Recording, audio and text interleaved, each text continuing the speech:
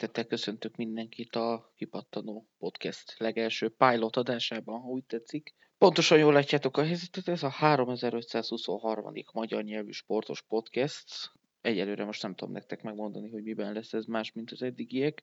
Ami egészen biztos, hogy Jegesi András barátommal, aki majd később fog csatlakozni, próbálunk majd azért egy picit újat nyújtani, ráadásul megrögzött, meggyőződésünk az, hogy rajtunk kívül két ilyen sportautista nincs ebben az országban.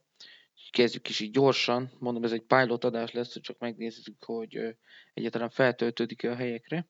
A Nemzeti Sport Online írja, hogy Kimi Räikkönent egy kanadai hölgy, illetve Räikkönent és egyik haverját, egy kanadai nő vádolja szexuális zaklatással.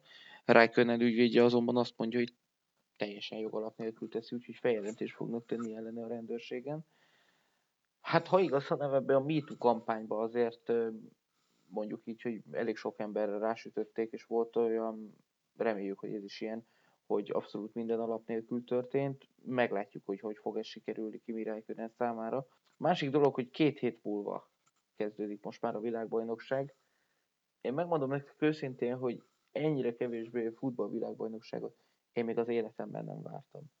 Tehát az, amit itt a futballban láttunk ebben a szezonban, azért az előrevetítette azt, hogy mennyire nem fogunk semmit látni. Így a VB tekintetében a játékosoktól mindenkit nagyon durván, mondjuk így kiszipolyozott ez a futballidény, és akkor ne is menjünk bele a sérülésekbe és a nagy hiányzókba. Ugye a válogatott szintjén Olaszország, játékos szintjén pedig, ha igaz, akkor Mohamed Salah azért rendbe rakják majd, de lehet, hogy az első meccset ki kell hagynia, de olyan híreket is lehet most olvasni, hogy még a második, harmadik meccse sem fog teljes mértékben elkészülni, tehát hogy az orvosok nem tudják addig rendbe rakni Mo Salát, hát azért nagyon reménykedjünk abban, hogy tényleg sikerül majd. Távolodni szeretne Lewandowski a Bayern Münchentől, ezzel mondjuk én a legkevésbé sem lepődtem meg. Az, hogy nem igazol a Bayern München csatát évek óta, az rendben van, de gondolom, hogy Lewandowski van annyira jó játékos, hogy tudja is magáról, hogy azért szeretne már legalább egy BL-t nyerni, és nem látja azt biztosítottnak, hogy ez a Bayern Münchennel sikerülni is fog neki. Szóval elképzelhető, hogy nem látjuk Lewandowskit Bayern mezben. Rummenigge nyilatkozta azt, hogy tisztában vagyunk vele, mi zajlik Robert körül, örülünk neki, hogy még több évig szerződést köti ott a Bayernhez. Nem kell aggódni, Lewandowski a következő szezonban is a klubjátékosa lesz. Hát a szurkolók most vagy megörültek, vagy nem. Én azért Rummenigge-nek házat nem építenék arra, amit mond. A többit majd meglátjuk.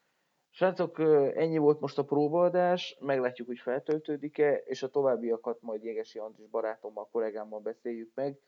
Sokkal jobban összeszervezzük majd természetesen a műsort, több platformon is próbálunk majd jelen lenni, hogy mindenhol tudjatok minket hallgatni, és amikor majd rendesen tényleg elindulunk szervezett adásokkal, ilyesmikkel, akkor várni fogjuk a visszajelzéseteket, mert nyilvánvalóan az adja minden podcastnek így a savaborsát, és hát minden podcaster a visszajelzésekből tud igazán építkezni, úgyhogy most én egyelőre elköszönök, és a többét majd reményeim szerint jövő héten már az első rendes rész is fönt lesz, addig is sziasztok!